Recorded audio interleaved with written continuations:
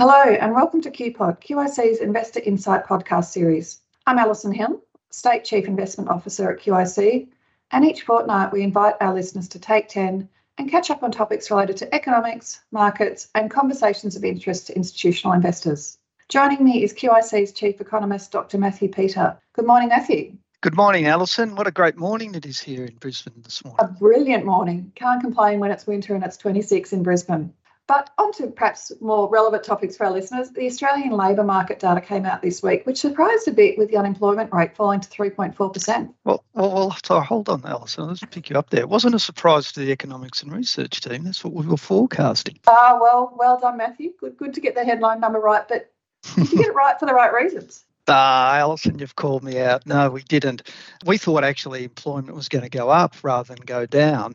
And what happened was the fall in the unemployment rate was offset by a fall in the participation rate. So the unemployment rate actually went down, and we're expecting sort of the opposite configuration to occur.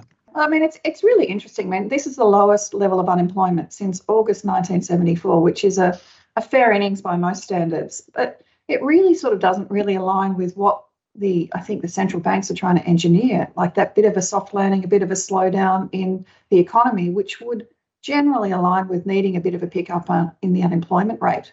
Do you think that's sort of causing Dr. Lowe to keep up at night and thinking about what he might do for cash rate paths? Look, Alison, despite the drop in the headline employment number, your sentiment's right. The labour market data was, generally speaking, quite strong. Apart from the drop in the unemployment rate, there's also fewer people that are unemployed than there are job vacancies, meaning that if there wasn't frictional and structural impediments to employment, then the unemployment rate would even be lower than 3.4%.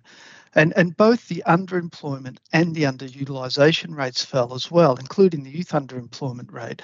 So the youth unemployment rate, for example, is now the lowest level since ABS records began in 1978.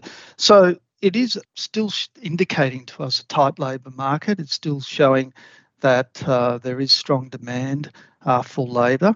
And I think that the RBA will be looking carefully at this, and it's certainly reinforce their incentives to keep the rises in the cash rate continuing at that 50 basis point increase that we've seen in recent months. So we expect the September month, at the September meeting, another 50 basis point rise by the RBA. You're listening to Alison Hill, QIC's State Chief Investment Officer, and QIC's Take 10 podcast discussing economics and markets with our Chief Economist, Dr. Matthew Peter. So picking up on that comment, if we've got a strong labour market, which we do really seem to have across the board, and we've also seen that actually interestingly in the US and the UK as well with some data that's come out, but I'd like to overlay that with what that means for wages. You know, we got a read on where wages are in Australia this week as well. And again, that sort of surprised me a little in that while there was an uptick, it perhaps wasn't that strong, even though we've got a really strong labour market. Be interested in your take on that. Yeah, well, we got the second quarter wage growth number out. That is lagging a little bit the labour market data, which came out, was the July number. And it ticked up on an annual basis from 2.4% in the March quarter, 2.6% in the June quarter. And that's up from a low point of 1.4%, at the height of COVID in the second half of 2020. So there has been a rise in wage growth, but it is still at 2.6%, pretty modest growth, as you point out. It's below that 3.5% wage growth that the RBA and most economists, including ourselves, think it's consistent with inflation around the target of the RBA at 2.5%. So, yes, there is a slowness in the pickup in wage growth, but there are signs buried within that wage report that indicate that, there is wage pickups to be expected going forward. You've got to remember that wage price index, that measure of wages that we got out for the June quarter this week, is actually quite slow moving.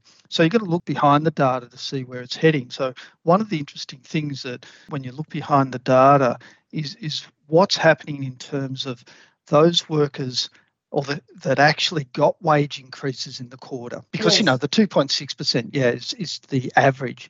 But only a certain amount of workers get get actually wage increases in the quarter. And when you look at those workers that got wage increases, not only is the share of those workers increasing, but also the wage increase they got was relatively much higher than the average. It came in at 3.8%. To put that into context for this, putting this in context for that measure, that's the fastest rate of wage increase for workers getting wage pay increases in the quarter. That's the fastest pace that you've seen since 2012. And remember, Alison, 2012, we're in the middle of a mining boom. So basically, we do see the momentum in wages gaining.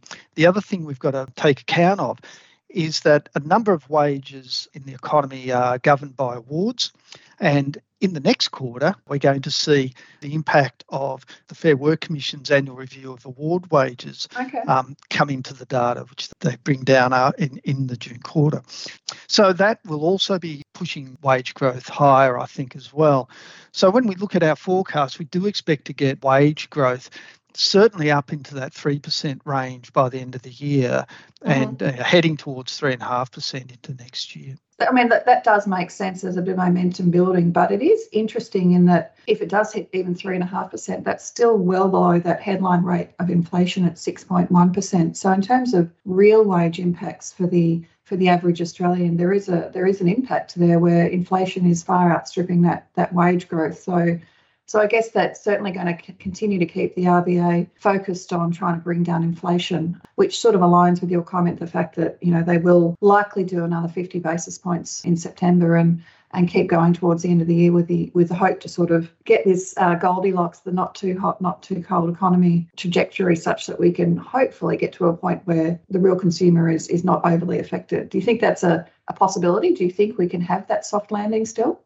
I think we can, and you're right. Second half of this year is the really critical part for the RBA and for the economy, because you're going to continue to have upward pressure on inflation through the second half of this year, and the RBA's thinking that's going to cap out at 7.75% in the debt quarter. We think it might be a bit lower than that, but you're going to get this upward pressure going forward over the second half of this year. There will be, we think, rising wages as well. So the drop in the real wage won't be as significant as what it has been, whilst wage growth was very weak and inflation was climbing quite strongly. So there will be a moderation in that, but nonetheless, real wages will be falling over this second half of the year.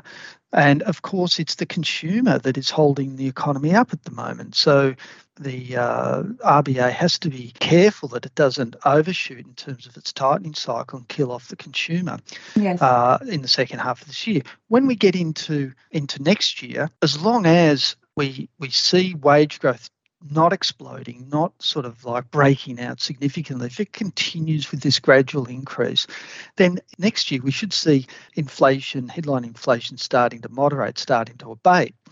But we still should have ongoing pressure on wages. In other words, wage growth still heading towards that 3.5% rate, with the unemployment rate as tight as it is at the moment. So at that point in 2023, we should be able to see some easing of that downward pressure on real wages. In fact, real wages might start to look a lot more promising, supporting the consumer in 2023. Yes. But of course, you can see, Alison, where we're very much narrowing that pathway to the soft landing. It's concentrating more on the consumer, more on the ability of the consumer to keep spending, more on the labour market, continuing to support employment on the one hand, but not lead to a breakout in wages on the other. So, that pathway is getting narrower.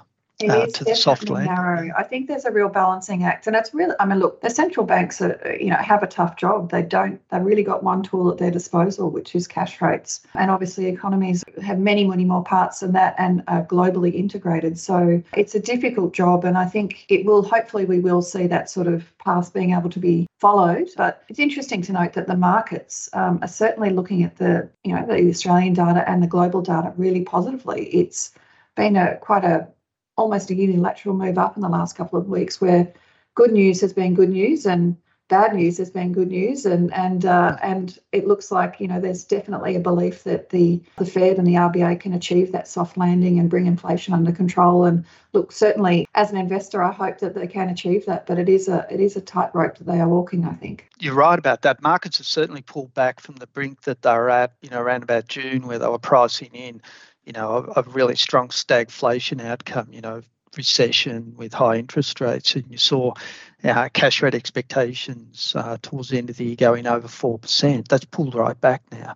So I agree with you. Markets are factoring in now what I believe is the soft landing scenario. And the good news is bad news is an interesting observation, I think, Alison, because the biggest risk now is one that you've been alluding to, that in fact the labour market stays really strong. Yes. Delivers high wage growth and forces the central banks, including the RBA, to raise interest rates, and we get those interest rates expectations going back up again, and that seems to undermine confidence in the equity market. So that's right. That's certainly what I'm looking. That's what I'm looking out to and more attuned to, and that's where I think that data was really fascinating this week. But I guess we'll have to watch and wait and see what's around the corner and keep our eyes attuned to the future data. Thank you very much for joining me today, Matthew, for a chat on markets, and thanks to our listeners for taking 10.